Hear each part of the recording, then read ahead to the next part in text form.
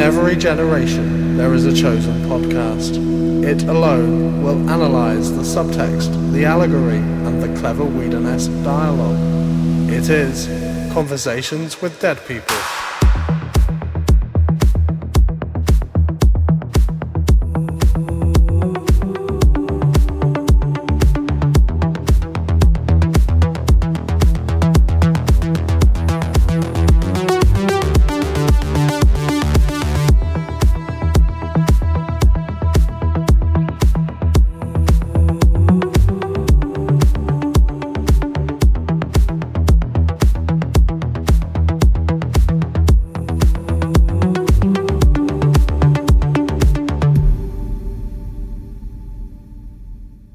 Hello, everyone, and welcome to Conversations with Dead People, a post-mortem podcast on the works of Joss Whedon. I'm your host, Paul Smith, and this week we've reached the midpoint of the first season of Angel, with episodes 110, Parting Gifts, 111, Somnambulist, and 112, Expecting. And with me this time, Brazilian fan community organizer and friend of the show, Johnny Ho. Welcome back, Johnny. Hello, Paul. Hello, everyone. I'm back after a long while. It's been a while. It has been a while. Minutes. I mean, it's been a while since I've even done an episode of this show for various reasons, but it has been quite a while since I've had you on the mic. So welcome back. Thank you. I think the last time we spoke with you on mic was pre-apocalypse. Pre-fandom meltdown. Yeah. Yeah. 2019 probably. Yeah. So, how are you doing? Are you alive? I'm alive, working from home since March 2020. Nice. Appreciating the fact that I can do that. Yes. Yeah. That's cool. I mean, yeah. You're not going stir crazy or anything, are you? No, not really. I can handle being isolated, so it's not a big issue for me. Cool.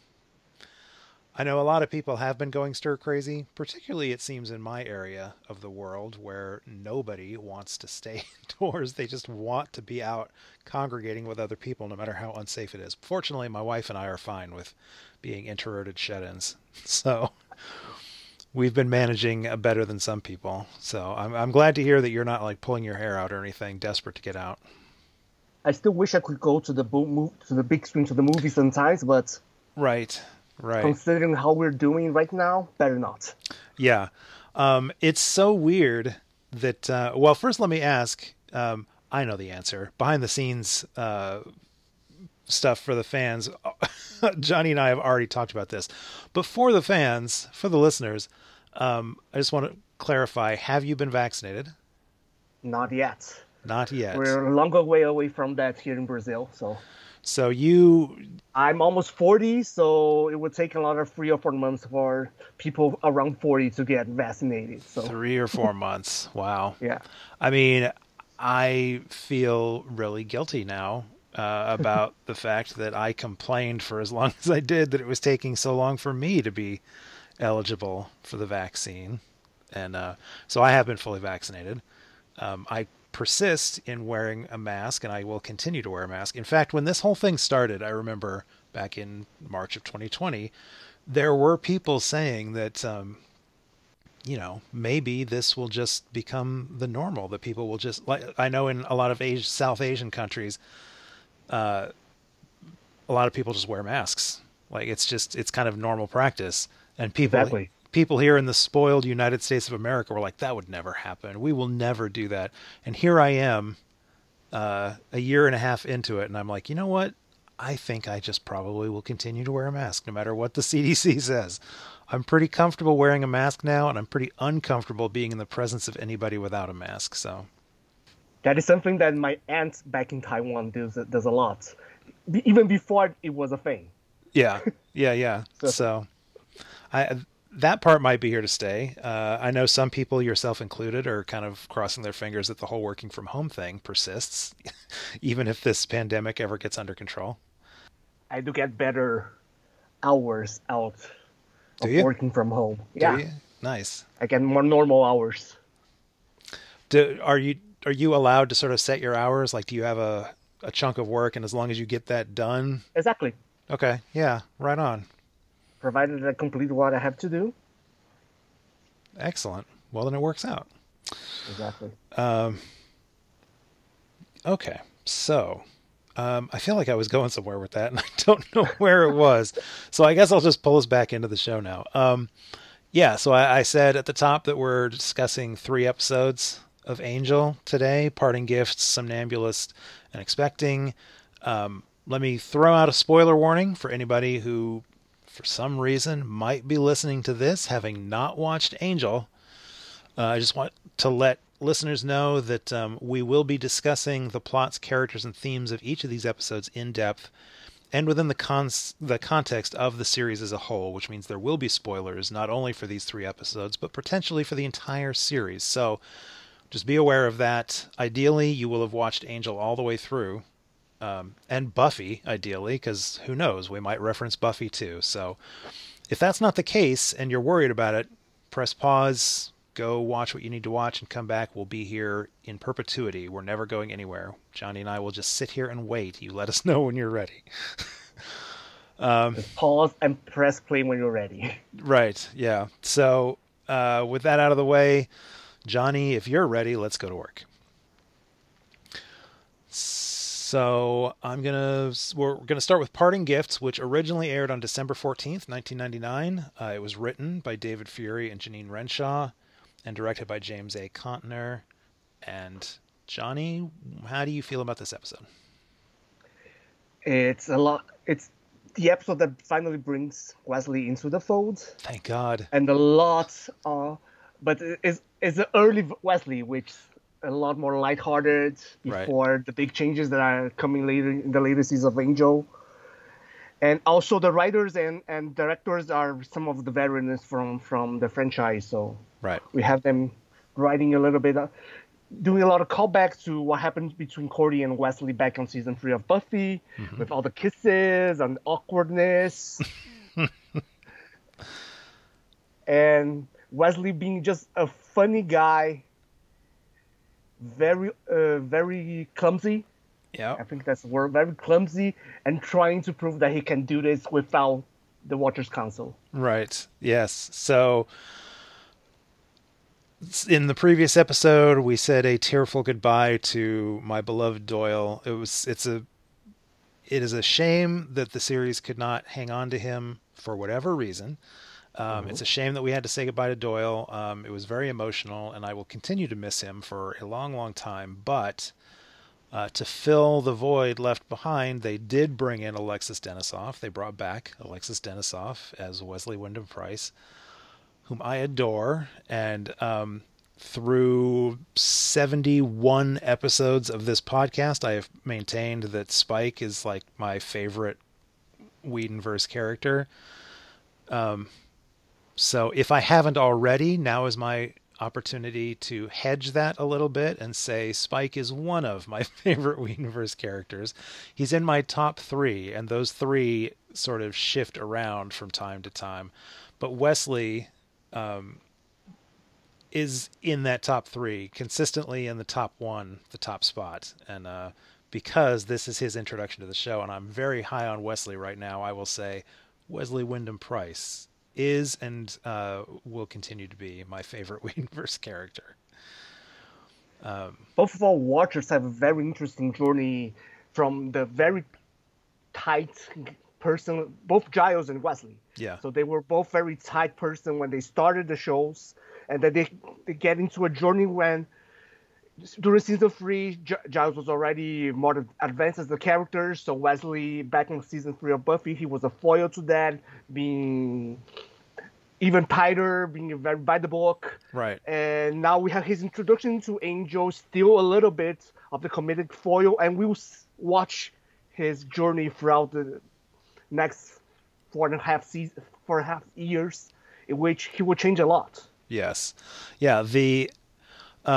A lot of people have commented on the fact that Wesley's arc across this series is one of the most complex and in many, many ways satisfying character arcs, like of any character on either show, Buffy or Angel.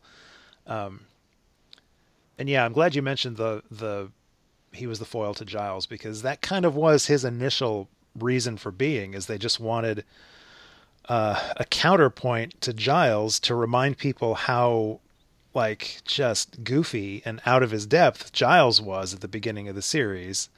And so they brought in Wesley, who was maybe even more so, and by contrast showed how cool Giles had become. Giles was the cool father figure, and so he didn't get an awful lot of space on Buffy to flesh out his character. From this point on, from this episode on, he is in all but one episode of the entire series of Angel. From this point on, he only misses a single episode, and it's not till season 5. So we get a lot of time to spend with Wesley over the next 4.5 seasons, and his arc is tremendous, and he goes to some incredible and heartbreaking places. But for the time being, he's still the sort of lovable dork, Wesley. Although they do play with us, with our expectations of Wesley, and it's glorious. I love the way he's introduced. So he's introduced as the rogue demon hunter. Yes. What is a rogue demon? He's introduced as the motorcycle riding, badass, like leather wearing demon assassin. And the client that Angel Investigations takes on in this episode is on the run from this demon hunter who's relentless. He's like a machine. I love the allusions to Terminator, since all we see is Wesley's leather-clad legs and his boots on a motorcycle. Bike. Yeah, the motorcycle. He's like a machine. He's unstoppable. I can't get away from him. Seriously, in season 3 of Buffy, whoever thought Wesley would be compared to the Terminator? Another character who gets a start for a shift into her journey is Cordelia. Yes. Because she gets basically the visions from Doyle. Yeah, so the episode title, Parting Gifts. Addressing that. Yeah, addresses that. I mean, you could, if you wanted to, if you want to squint a little bit, you could say maybe Parting Gifts also references the demonic gifts that have been parted from their original hosts for the auction, but that's a stretch. Obviously, it's a reference to the fact that Doyle, with that magical, mystical kiss that he gave Cordy at the end of Hero, transferred his visions.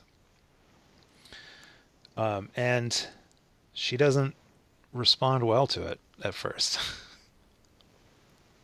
It takes a while to her to really be comfortable in that role. Yeah. And it's a journey till, I think, season 5 when she dies. Right. It's questionable how good is that journey. There are a lot of highs and lows in that journey. Yeah. Yeah.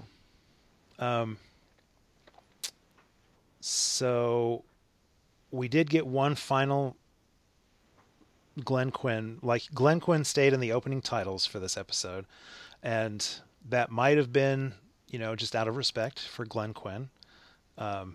It might have been because it was just too soon, and they hadn't had time to update the opening credits. I personally think it was both a show of respect for Glenn Quinn, but also to fake us out. The viewers who were watching it for the very first time, we might still have believed there was a chance that Doyle could come back. I mean, lots of characters on these shows die off and then come back somehow or whatever. So Angel himself.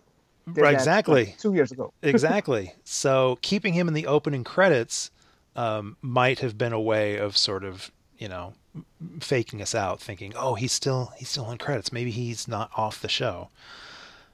They do kind of blow a little bit of the surprise by including Alexis Denisov's name in the opening credits as a guest. So I cannot remember my initial watch of this, if seeing his name, assuming I even noticed his name, but if I had noticed his name as a guest, I don't know if that meant I was predicting this crazy Terminator demon hunter was going to be Wesley. Unlikely. I don't think I would have believed that, but still, it's interesting how many times on Buffy they would leave, a special guest cast to the closing credits. And they wouldn't reveal it in the opening. It's just odd that they put his name up top in this episode. For the viewers who were watching but not following the spoilers, they could have thought there was a one-off guest appearance by Lexus. Right. However, for the people following the spoilers, they already knew that he was kind of announced as the guy who would be joining the show back then. Was he? I forget that you really had your finger on the pulse of all that stuff when it was happening. The spoiler guys, they already knew all about him joining the show.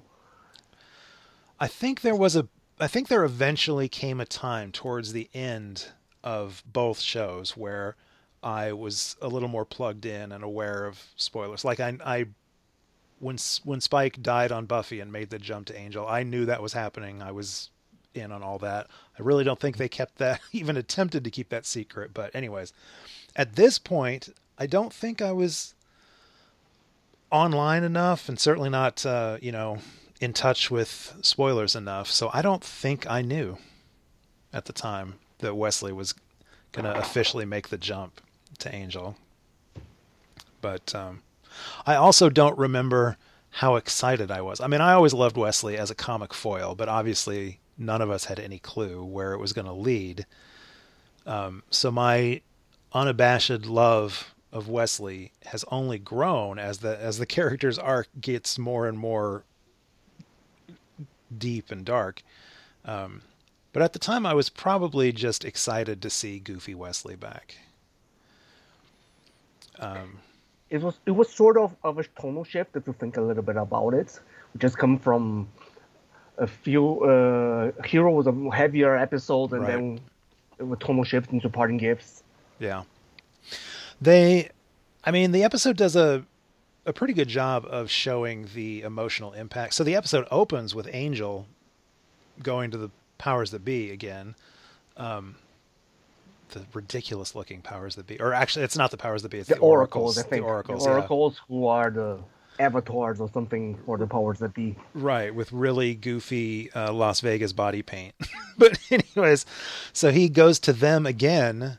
And if you look closely, I think he even offers a wristwatch as a gift, the way he did last time, because the woman oracle is holding up a watch, unless she's still just fascinated with the watch he gave her last time. She is looking at a watch this time, like he brought another one. But anyway, so he goes to try and petition for them to bring Doyle back to life, because he knows they have the power to do that. And this is one of those things that could have felt like just a contrivance, just a plot convenient way to keep from having to bring the actor back. But I feel like it actually makes sense when the oracles point out that, we can do this kind of thing, but it takes a sacrifice. Like, you were willing to make a sacrifice, and I will remember you. Angel was willing to make a pretty dramatic sacrifice in order to empower that resetting of the timeline. And in this case, they would actually be undoing a sacrifice, Doyle's sacrifice, in order to bring him back. And they at one point, they say, he died so that you lived, so that you can live. And the other one says, and you can live so that many others can live, or whatever. So I don't know. It felt, it was one of the times when they try to pull that thing where I'm like, okay, that actually makes sense. I actually buy that. I still miss Doyle, but I actually buy that in-universe explanation. Later on, I think it was season 4, season 5, we see what would happen if Angel was the one who inherited the visions instead of Cordelia. Oh, yeah. It was actually an interesting point of view compared to what we see this episode with her starting to get these visions during, especially, I think the first one was during that audition. Yes. It was in the middle of the audition and she just get a migraine and an attack for the first vision she's getting. and then she start kissing everyone to try to get rid of it, as if that was the so that was a rules of engagement. That was a great little gimmick, because we got officially the first kiss between Angel and Cordy, and it's even played. There's a lot of sort of deliberate misrepresentation going on in the acting in this episode, just to allow for the comic reveal. And that was one where Cordy walks into the office and looks maybe a little bit, I don't know, sultry, the way she's looking at Angel and the way she walks up to him. And it looks like a passionate, she reaches up and takes the back of his head and pulls him in for a kiss or whatever. And then of course it's revealed that she didn't care. She felt nothing. She was just trying to pass along those visions. Just trying to foist these visions off on someone else. But that was, there will be more Angel and Cordy kisses, but that was the first. That was the first. And like you said, we get the second Wesley and Cordy kiss, since they've already... Awkward kiss. Yes, they've already played this out kiss. once before. And yeah, it was also awkward. And Wesley was really into it both times. Like, Wesley really... she gives the awkward kiss, and they're both sort of, not sure what's going on. And then Wesley just gets into it and like grabs her and pulls her to him, and he's going to go all the way with this. And she's like, no, nothing. Didn't work. Back to this episode, we get a lot of misdirections. Not only from all the introductions we got from Wesley, with them doing the Terminator bit. Yeah. But then we have the reveal that the Barney guy, that was their client, was actually one of the villains. Mm-hmm. And he was the guy actually behind the attacks against other demons to collect their powers to sell in this auction. Right. Yeah. Another misdirect, another sort of twist that this episode does a bunch of, and they're all good. But like, you find out that he was being chased, but he was being chased by. I guess he probably was being chased by Wesley, but Wesley thought he was chasing that Kurgai demon. Exactly. And so obviously the big muscular, sort of monstrous looking demon is the one that everybody believes is going to be the villain. And but he's a victim. And I do appreciate that scene where Angel goes to find him, and they're probably in Chinatown, something like that, or Koreatown. The Koreatown, and he actually speaks Korean with the people there. Yeah. I thought that was really cool. Yeah, so that was like he was actually speaking that, right? That wasn't... I don't know. I'm not fluent Korean. Oh, okay. I do appreciate that they showed David Boreanaz speaking Korean or something close to Korean. Right. I mean... to the people there. I would hope that they did it right, and it wasn't just sort of TV Korean or whatever. I would hope that...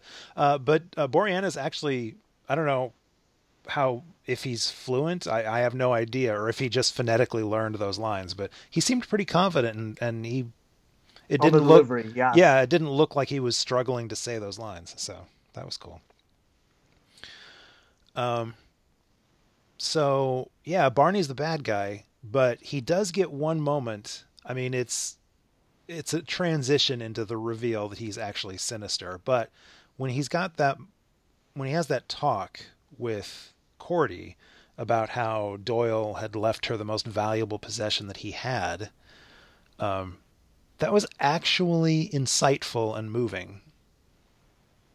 And I appreciate the fact that we got to hear somebody say that about Doyle, and Cordy had enough time to sort of let that sink in before the twist was thrown at her. But so Barney's a putz, but in that one moment at least, the fact that he's an empathy demon allowed him to be really insightful and helpful.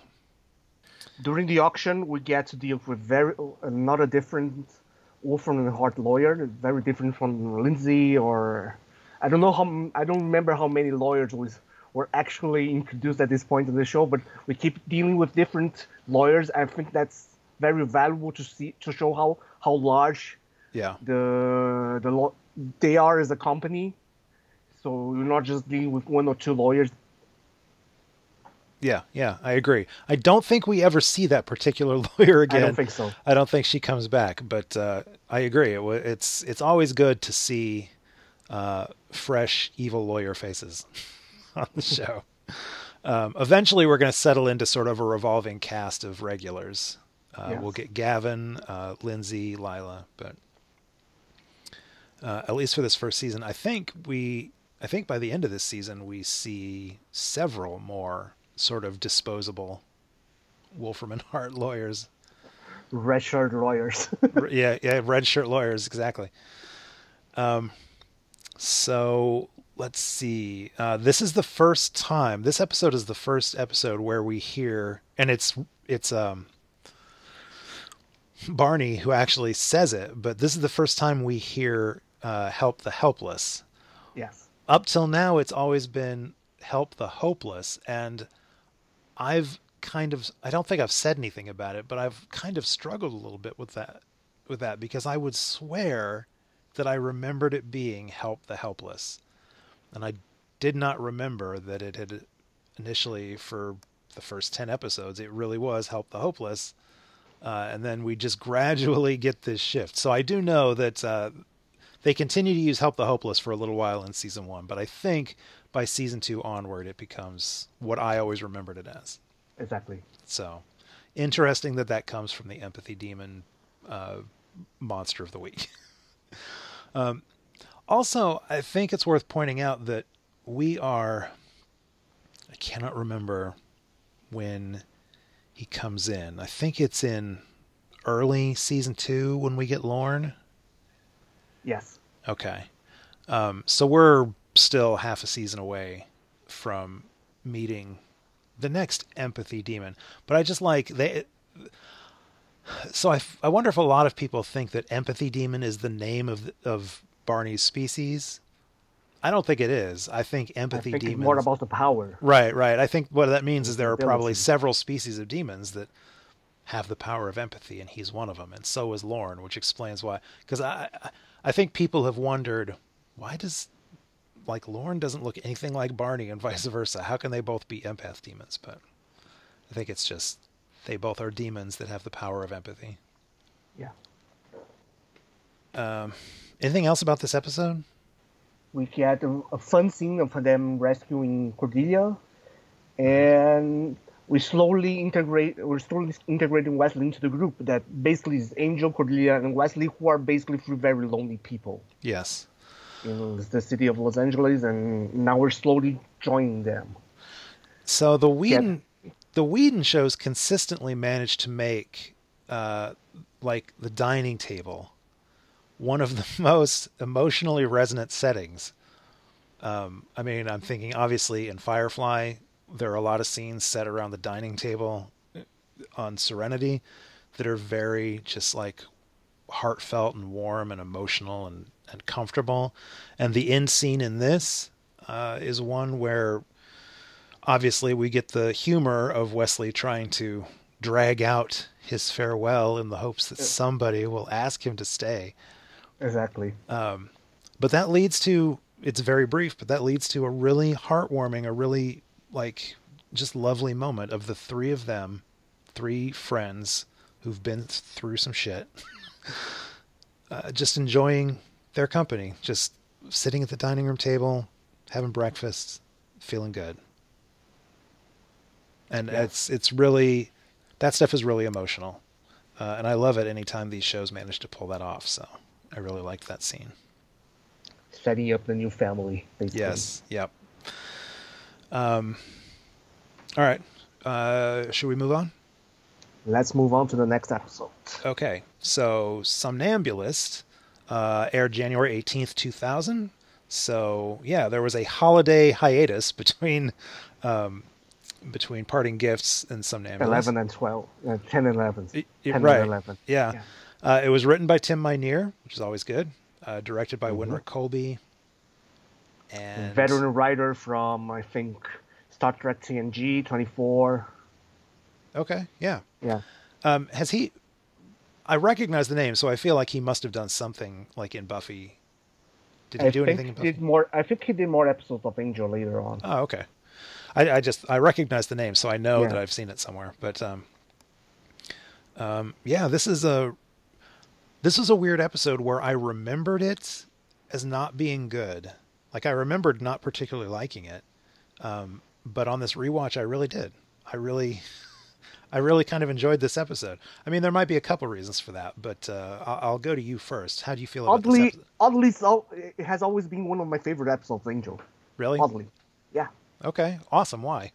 We have the character played by Jeremy Renner, who was a vampire sired by Angel. Yes. Something that I always thought that they would explore more during the seasons of Angel would be the different vampires that either are from the same lineage as Angel or someone that he ended up siring, or more vampires from their vampire family, essentially. But Right. we never really get that. And he was one of the few that we actually got to see during this season. And this is also the episode that we finally have Kate finding out about Angel being a vampire. Yes. Yep. And we have that, I don't know, something about the final scene between Angel and Cordy solidifies so much about why I thought the Angel and Cordy always worked better as siblings rather than lovers. Angel and Cordy? Yeah. Yes. So that's why I always felt awkward when they tried to pair them up as a couple during season 3 of Angel. So you're not one of the fans that loved the Cordy Angel pairing? Not as a couple. Okay. I like them as siblings or really good friends. I don't know how to explain that, but no, that makes sense. I don't know if so I'm a hopeless romantic, so if I watch a long form show and they start hooking up two characters, I will probably, as I'm watching the show at least, I'll probably be rooting for these two crazy kids. In hindsight, with many years behind me now, and we'll find out on this rewatch, but yeah, I don't think some of this might be tainted knowledge because we know what Charisma Carpenter's experience on the show was like behind the scenes and all that. And I don't think either one of us is particularly happy with large chunks of her story in the future. But yeah, I don't necessarily think that I'm a big fan of the Cordy and Angel pairing. But we'll see on this rewatch how it plays for me. But yeah, so Baby Hawkeye is in the episode. Yeah, Baby Hawkeye. He looks really, really young in this episode. He looks super young, and I can't believe, I'm sure I've noticed this before on previous rewatches, but it wasn't until like halfway through this episode that it even dawned on me. His little goatee, his little that cheesy little baby beard and mustache that he was sporting kept throwing me off. And it wasn't until halfway through the episode that I realized what was really weird is that he had his imitation Angel hair. He styled his hair the same as Angel with the like sticking up all in weird angles. Exactly. And I so when I noticed that, I was like, oh my God, how did I not notice that before? That's so cheesy. But I like Jeremy Renner, and I like his character Penn. Concept-wise, he's exactly as the Angelus carbon copy son, almost. Yeah, I mean, as a comparison's sake, he is offspring from Angelus, and not only from Angel siring him in the past, but all the training that even by those standards are very different from Spike or Drusilla. Right. Yeah, it sounds like I don't know exactly. The vampire timelines on both of these shows are a little fluid and hard to track sometimes, but I don't really know where the Angel Penn thing fits in the larger, timeline of what Angelus was doing back then. But it seems like in the limited flashbacks we get between the two that it's just Angelus and Penn. I don't think, and I can't remember ever hearing anytime in the future that any of the others were around when Angelus was training Penn. So I feel like in my head, I'm going to imagine that this is after the whole Spike, Drusilla, like all that stuff went down, and everybody had gone their separate ways, and Angel was trying to create his own little mini-me, which is why he was training it. It's why Penn's first like big murder was his family, just like Angelus did with his family,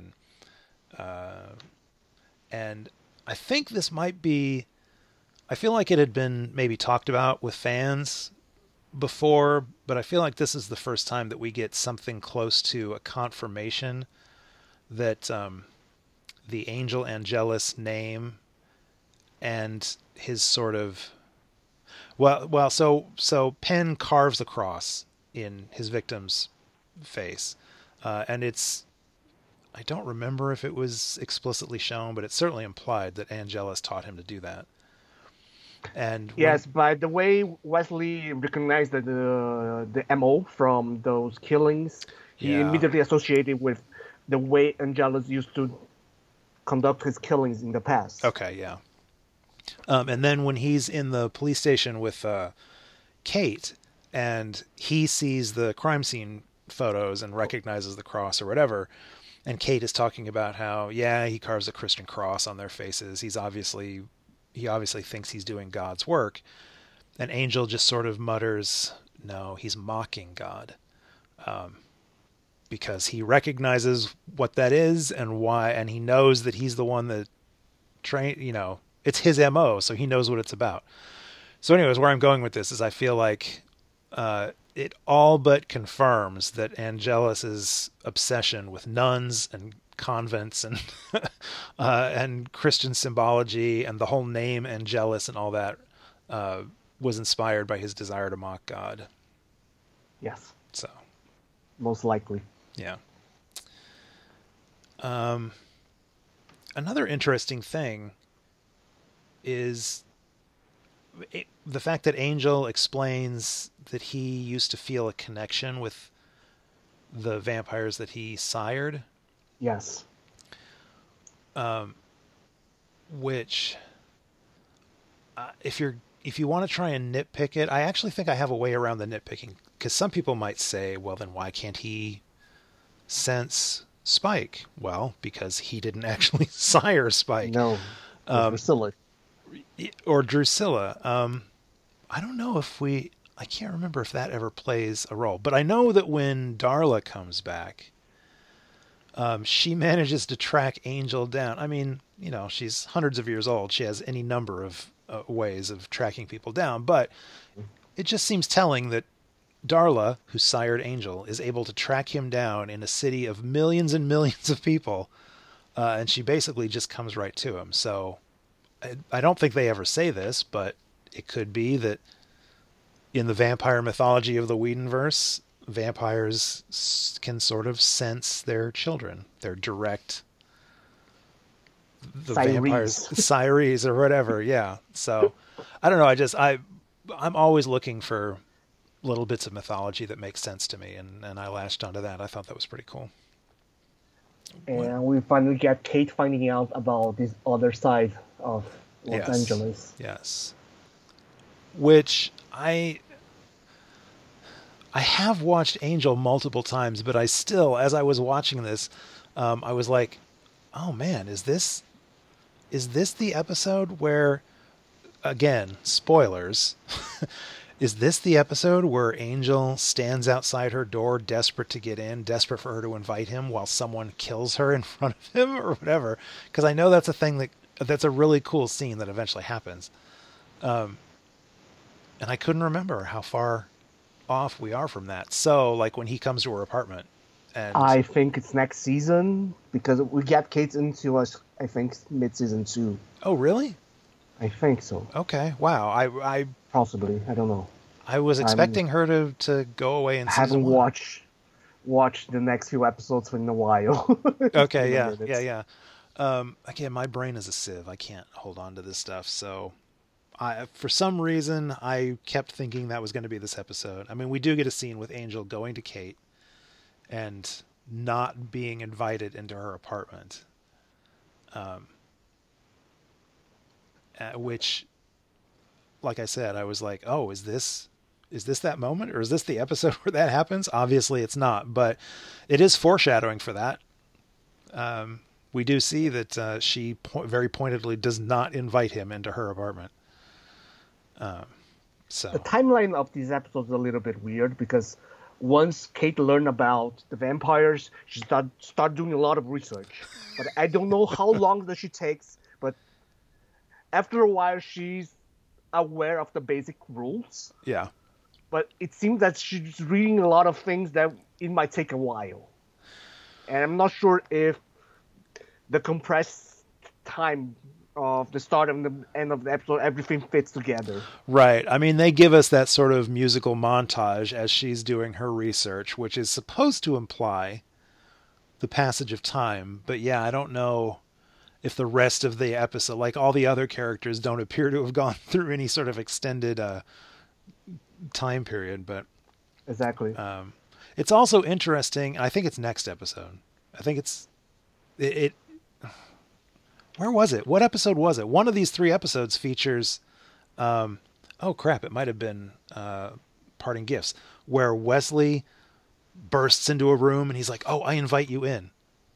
And Angel's like, it's a vampire's house. I don't. Oh, it is. It has to be this episode because it's Ben. This one, when they're finally tracking out Penn, and they head to his apartment and they find him, and Wesley does that. Right. Yeah. And Angel's like, it's a vampire's place. I don't need permission. I don't need to be invited. So it's interesting that Kate does all this research and figures out enough to know that Angel can't come into her apartment without being invited. And Wesley, who's a watcher, who has been a watcher, sort of whiffed that one. You could write it off as Wesley is just sort of bumbling in more ways than one, but still, it was weird that Kate figured it out and Wesley seemed to momentarily forget, oh yeah, he can come in now. But he can't come in without an invitation, so. And then we have the scene in the first confrontation between Kate, Penn, and Angel flying in to save her. Right. Kate basically shoots Penn on the chest. Mm-hmm. And he's unarmed. I think that scene was a little bit shocking. It was. I mean, because this was even before she found out Angel was a vampire. Right. Yeah. That moment, and she's a cop shooting an unarmed assailant, for that sake, but she shoots him in the chest. Actually, multiple times, like 3 times, I think. Yeah, 3 times. Yeah, that was a little bit shocking. I mean, it is very early 2000 when this is on the air, so maybe our sensibilities were different, but I think we can also agree that Kate is something of a hothead, like impulsive. I mean, just the fact that she continually, and especially in this episode, walks into a dangerous situation. Like here they've got, this killer surrounded without backup. Yeah, and everyone's like holding the perimeter, and she's like, I'm going in. And all the cops are like, all right, whatever, do what you want to do. But you're right. She does. I mean, she gives him several warnings. She's like, don't move, I will shoot, which, I don't know, but she does blow him away multiple times. But all in all, I really liked that sequence. I mean, you could argue that Angel could have been a lot smarter about how he approached that fight. Like he could have pretended to be Angelus. I feel like this is a thing he's done other times where someone thinks he's Angelus and he plays along with it to get the upper hand. But he just comes right in and Penn's like, Angelus, what are you doing here? No, I'm not Angelus. I'm not Angelus. I'm here to kick your ass or whatever. It could be smoother. Yeah, he could have played that smarter. But the fight sequence was great. And actually that whole thing, or one of the 2 big fights between the 3 of them, I can't remember which one it was, featured Angel climbing the pipe on the outside of the building, like climbing up the wall of the building. Yes. And I thought it was really well done. Like just the stunt work there, it was believable. It didn't look like someone who was being hoisted by a wire pretending to hold onto the pipe. I just thought it was really, those are the little details that I enjoy. I thought that was well done. There will feel really cool stunt work in this episode. Yeah. Between the fights and all the climbing. Yeah. Something that makes the episode a little bit time sensitive. All those newspaper clippings that they were gathering. Yeah. Yeah. I think they goofed those up a few times too. I didn't notice as I was watching, but in researching the episode, I think that there were some snafus where, like, I think someone said that the paper that Wesley originally sees, is supposed to be today's edition, today's paper. And then later on in the episode, they pull out an old, like, yellowed newspaper, and it's the same newspaper. They just reused the same paper in a later scene and made it look old or whatever. So I don't know. I didn't necessarily notice that, but I did see people point out that there were a lot of gaffes with the newspapers. That was funny. But that's fine. They've gotten a little bit better with their computer stuff. Not much, but a little bit better. It was 1999 after all. Yeah. Early 2000s. What else did we get? Oh yeah, no more Glenn Quinn in the opening titles. Exactly. Alexis Denisof makes his official debut in the opening credits, and gets to be included in the requisite power walk of all the main characters in the opening credits. There always has to be that moment where they all like shrug on their coats and go to work. Slow motion. That's right, and he gets to be in it, so that's awesome. What else? What else did we get out of this? The final fight between Penn and Angel. Kate gets to basically kill Penn by staking both of them together. Yes, an interesting tactic. And we get the final talk between Cordy and Angel, which is a favorite scene of mine. Why is that? The balcony. I like the bit about Cordy saying, "If he turns him, I'll kill him. I'll kill you right away." Yeah. Don't worry. So another thing I'd read is that this episode was written, like Tim Minear had written this episode earlier before they had killed off Doyle. And so there were a lot of scenes in this that had originally been meant for Doyle, including that last scene that was originally going to be Doyle and Angel having that conversation. And so Minear did a rewrite and swapped some Doyle stuff out to Wesley and some stuff to Cordy, but it would have been a cute scene between Doyle and Angel, like having that moment. But we'd already had, I think, more than one scene like that between Doyle and Angel.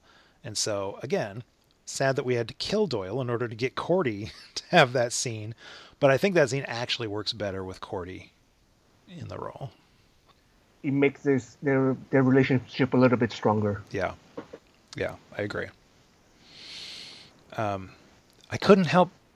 I'm a fan of the 80s television series Beauty and the Beast. I don't know if you're familiar with that or if you've ever watched. Yes, I know that one with Linda Hamilton. Yes, Linda Hamilton and Ron Perlman. Ron Howard.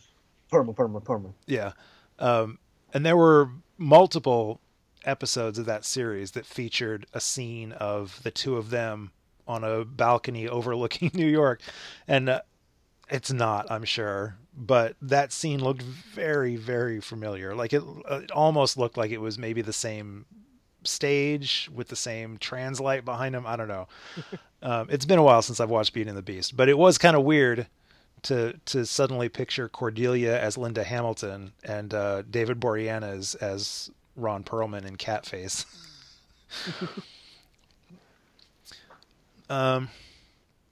Okay. Oh, wait, one funny line I forgot. Like, I usually try to keep track of some amusing or meaningful quotes from each episode. Literally, the only quote from this one that I have written down is Cordelia's, "I don't want to stick around for your nocturnal commissions." And it's a hilarious line, and I am so upset. So when I was putting this whole podcast together, I had a list of maybe a dozen possible names, and obviously settled on Conversations with Dead People, which I think is great.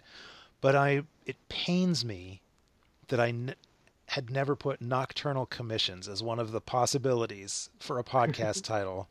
It would have taken a lot of explanation, I'm sure, but still, it's a more obscure reference. Yes, it still would have been fun. So, all right, on to the next one. On to the next one. All right, so Expecting originally aired on January 25th, 2000. Written by Howard Gordon, directed by David Semel, and guest starring Ken Marino, of all people. Oh, yeah. That was... I didn't remember that. I didn't remember Ken Marino was the Cartwright, the Wilson Christopher guy. Yeah. Ken Marino is one of those actors that just pops up in all sorts of things, and I'm like, he was in this? How did I not know that? I don't remember that. Yeah. It was the most shocking thing when I started this episode. All right, so how do you feel about this one? I remember not enjoying it when I first watched it, but in this rewatch, I really liked the episode. Okay. It's the first mystical pregnancy for Cordelia. First. Yeah. I don't know how I feel about that, but it was her first mystical pregnancy in which she got pregnant in less than 24 hours. Mm-hmm. So yeah, I know that it's a somewhat controversial episode simply because of the context it plays in, having watched the rest of the show. I know a lot of people, knowing what Cordy goes through over the course of the series, when you revisit, you're like, oh man, this is just where it started.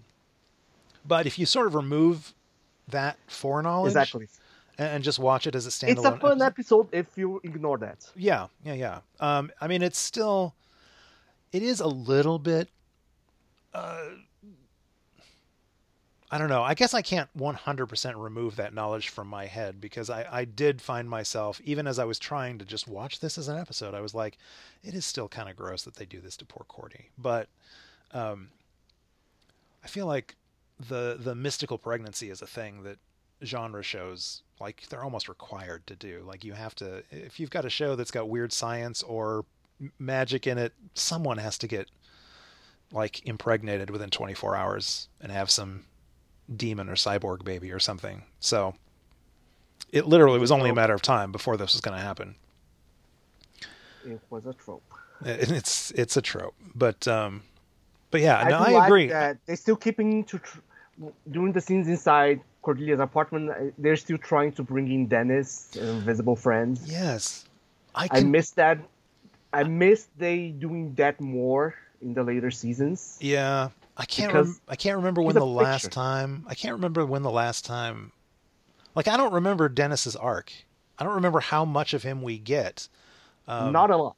Not a lot. Okay, not enough. I continue to wish that he had been made more prominent. Like, even to the point where, and I think I always felt this way from even the first time I watched the show. To the point of maybe wishing that he had been Cordy's boyfriend. Like, instead of trying to hook Cordy up with all these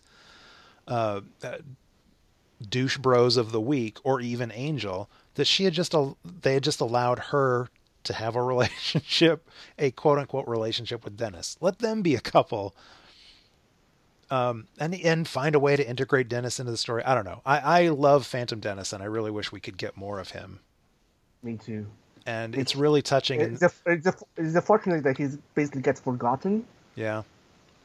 I wish they, especially after the episode he was introduced shows him as a victim from his mother and all, and yeah, it would be interesting to show a little bit of growth, especially after he was liberated by Cordy. I'm almost positive when I talked about that episode, Room with a View, that I said, I have a habit of lamenting the spin-offs that should have been, or whatever. And I'm almost positive I brought up the fact that I would have watched or read some sort of spin-off material of The Adventures of Phantom Dennis. Absolutely 100%.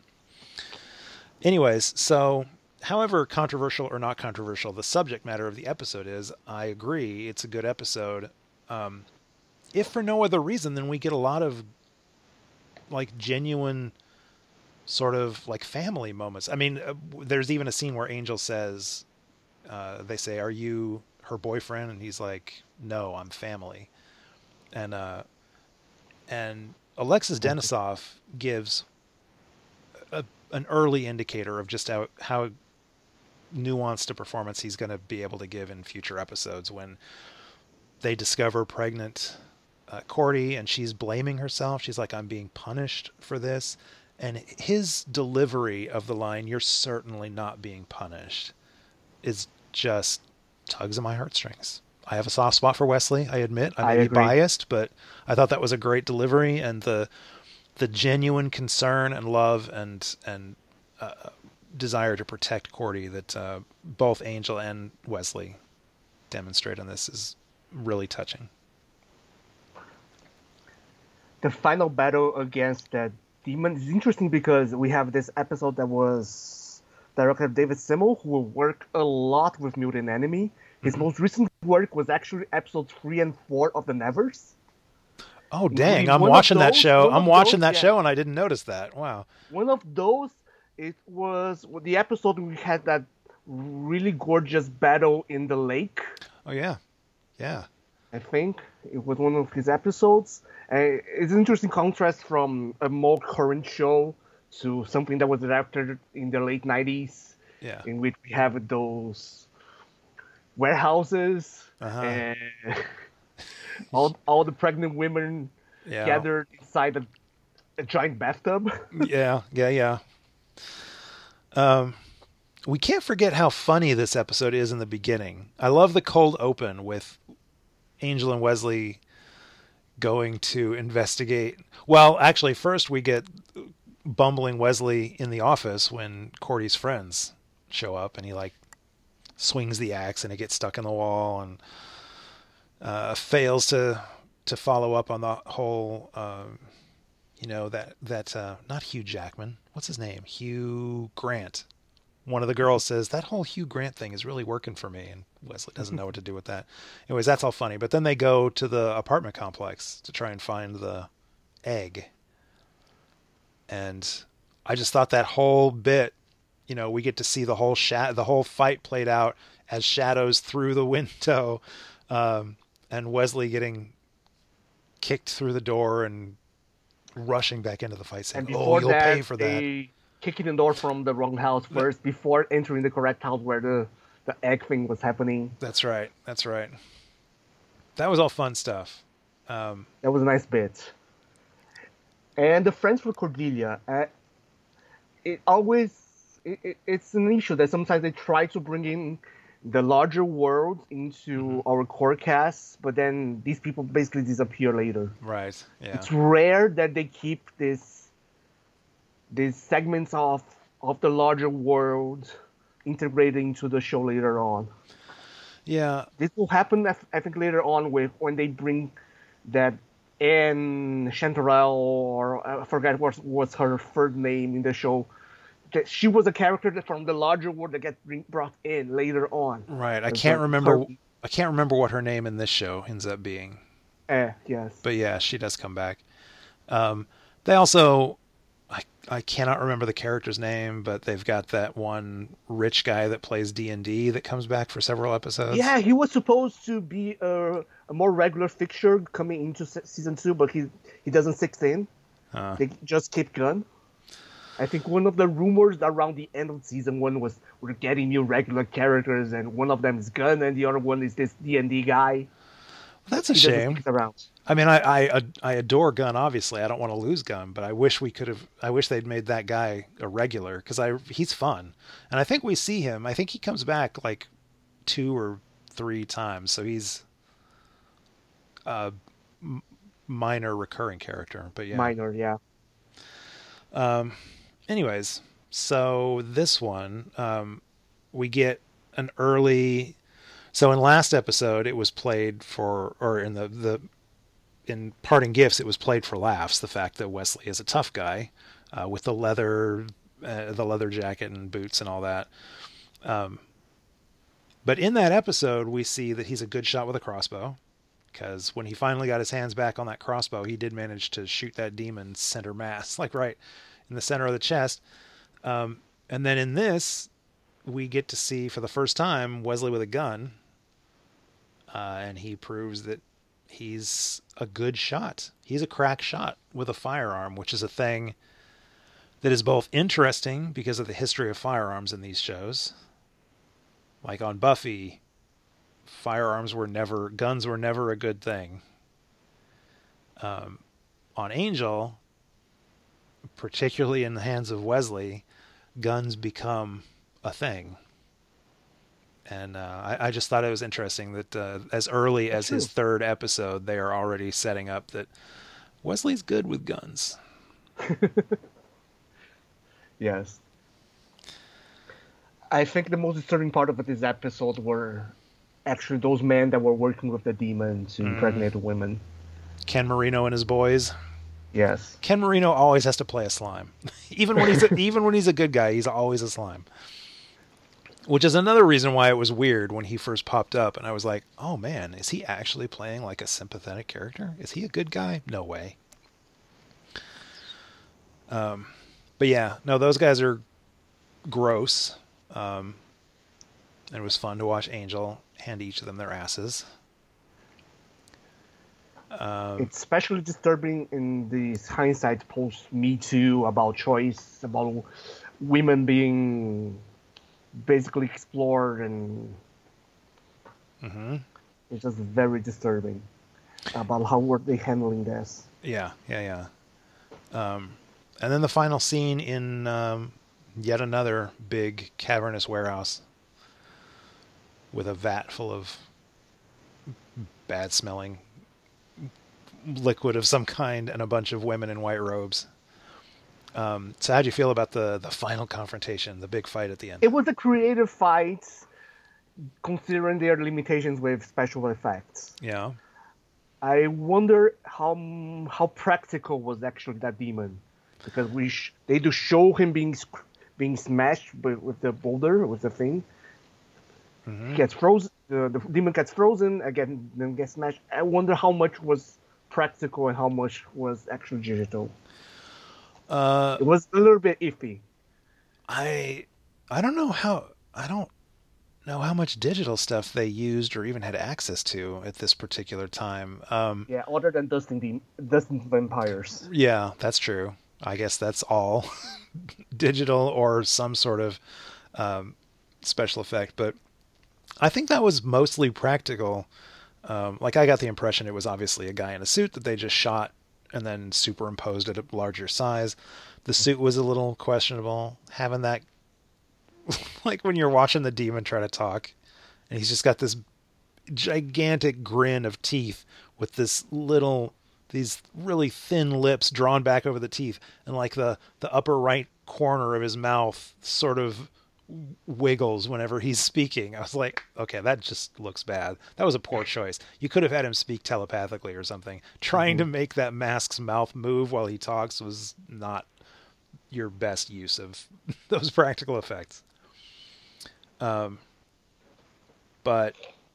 yeah, it was fun. It was a fun little confrontation at the end, and all three of them got to play their role. I'm glad that Cordy was the one. So obviously Angel throws the liquid nitrogen, which, good thing, part of the plan included the demon catching that. It still amuses me that they're like, all right, I have this master plan. I'm going to throw this thing at the demon. He's going to catch it. And the demon, he has to catch it.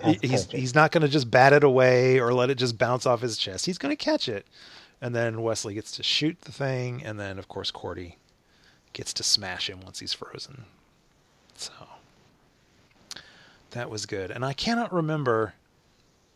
Let's talk about the end of the episode, because I actually can't remember what it was. Me neither. I watched them like 2 weeks ago. Oh no. I think they went back to the office. I think it was like the next day in the office, and Cordy comes in, and Wesley and Angel are both like, oh, you don't know, you should take some more time off. It's okay. And she's like, no, I've got this. I'm all right. And then she teases them by saying she has a date later with a guy who's like really keen on impregnating her with his demon spawn or whatever. So I think it was just sort of a kind of fun, lighthearted reminder of the family unit. I don't remember there being anything.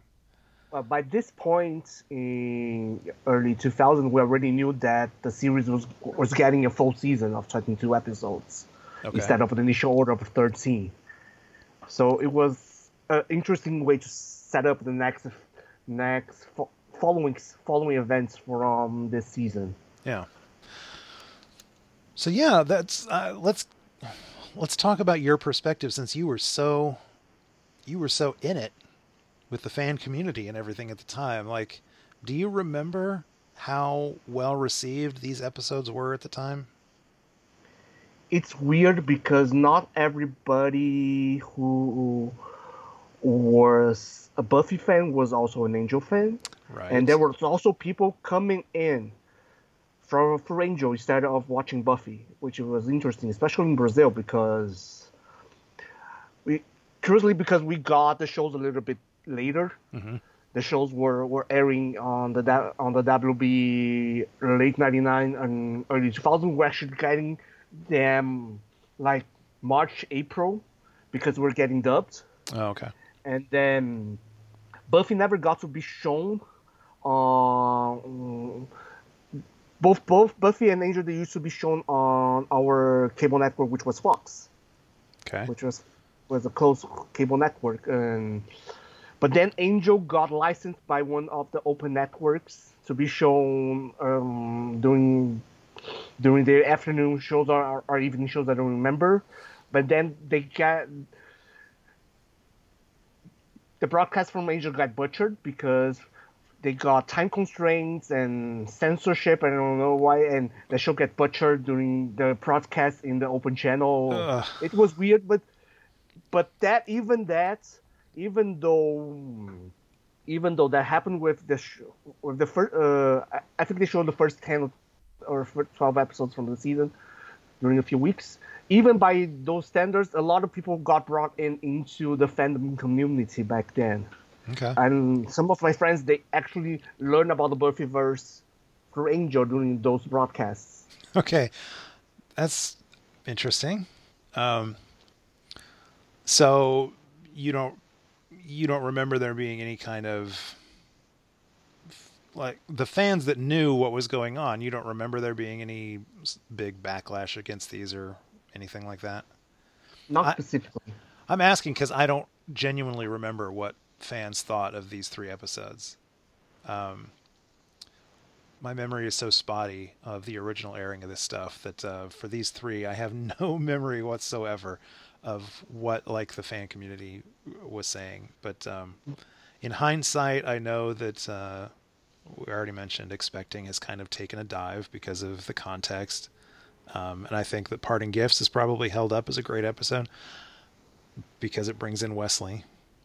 My only awareness of sort of the fan response to Somnambulist, I was so thrilled to hear you say it was one of, like, that you love the episode so much, because I feel like Jeremy Renner, like today, present day Jeremy Renner, has gotten a lot of backlash from fans, either because they are just being snarky about Hawkeye, a character that I love, by the way, or I don't know if there's something about Jeremy Renner that's questionable. But regardless, I feel like a lot of people just like to pick nits with Jeremy Renner, and in hindsight, they look down on this episode because, oh, that's Jeremy Renner, gross, or whatever. So I was thrilled to hear that you were so pleased with the episode. It was fun because, especially talking about Jeremy Renner, I think his Oscar nomination or win was even before he was cast as Hawkeye, I think. He's Oscar nominated? Are you serious? Yes, from that. I think he was nominated or something. And that movie, at least it was nominated. It was that year, the same year was from Avatar, and Avatar lost to that movie. And I remember a lot of people, hey, this is the guy that appeared on that episode of Angel. He was nominated. Hurt Locker. Yes, he was nominated Best Actor in The Hurt Locker and Best Supporting Actor in 2011 for The Town. So Yeah, can't believe I regarding didn't think. Hurt Locker. Can't believe I didn't think of Hurt Locker. So, anyways, so there you go, all you people that are thumbing your nose at Jeremy Renner. He was in the Hurt Locker, damn it. Anyways, yeah. So I actually really liked these 3 episodes. Season one's a lot about the show finding itself. Yeah, of course. We got some iffy episodes coming ahead. Have some what episodes? Iffy episodes. I agree. Like the next batch in particular, I think potentially carry an iffy episode or 2. I'm not going to spoil my feelings on the next 3 episodes that I'm going to discuss, but I will just tell you that one of them is not my favorite. However, we also have later on in this season, closer to the end of this season, we have one of the episodes that is my favorite episode of any Joss Whedon show ever. So you have that to look forward to. And I don't remember. I know you've signed up for other stuff, but I don't remember if I've got you for more season 1. I know I'm back for season 2, but I don't know if I'm still if I have episodes in season 1. Okay. Well, I've been losing potential guests recently, people that had signed up years ago when I first started this. Especially after the fandom meltdown, so it's harder to keep people around. Yes, exactly. But I'm still in. Okay. I'm still in. Okay, so I will. I know you're on the schedule somewhere, and I will let you if I've got someone drop out. I'm sure season 2 I'm in because season 2 is the season of Pylea, and I'm at least in those episodes. Okay, excellent. Well, sit by your phone and I'll call you if any openings you need come up. Emergency gas. Yeah. Let me know. I'll watch the episode and we'll talk a bit. Chat. Yes, excellent. And also still just need to get you back on Gobbledygook. It's been forever, I think. Have you ever been on that, or were you on? Yes, we did we did American Born Chinese. Okay. Yes. I was about to say, had you been on that or had you been on Avatar? And we didn't have guests on Avatar, so I knew it wasn't that. American Born Chinese. Okay, excellent. Yeah, so we need to get you back on there. Mm-hmm. All right. Well, Johnny, thank you so much for being so patient with me and coming back, and for surviving the apocalypse. I'm glad that you've made it. I'm glad you're doing well.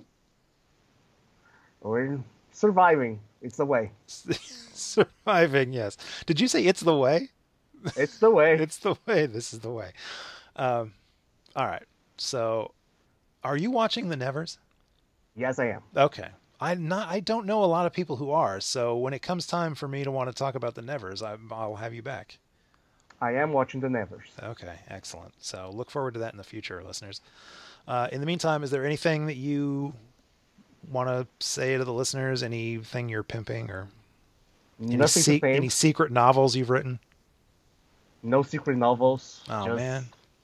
Working a lot, but happily working because we know how the world's doing right now. So yes, while we can survive doing what we love, we can do it. All right. Excellent. Thumbs up. So, yes, Johnny, thank you. And thank you, everybody at home, for listening. You can find links to this and all of our past episodes at the website conswithdead.com. You can subscribe to the show on Apple Podcasts. While you're there, please rate us or write us a review. That really does affect the algorithms, which makes it much easier for people to find episodes of the show. So do your part, man. That's all I ask.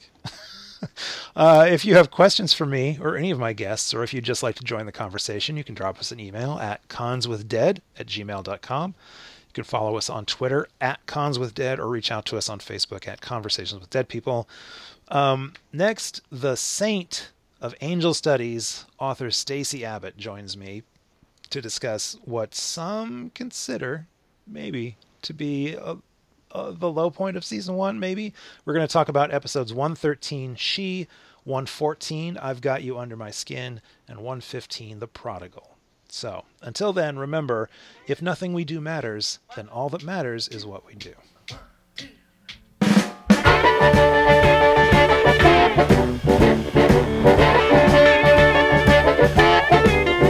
I'm a road hunter, baby, like a black bear in the woods. I'm a road hunter, baby, like a black ain't nobody gonna scare me in my own neighborhood.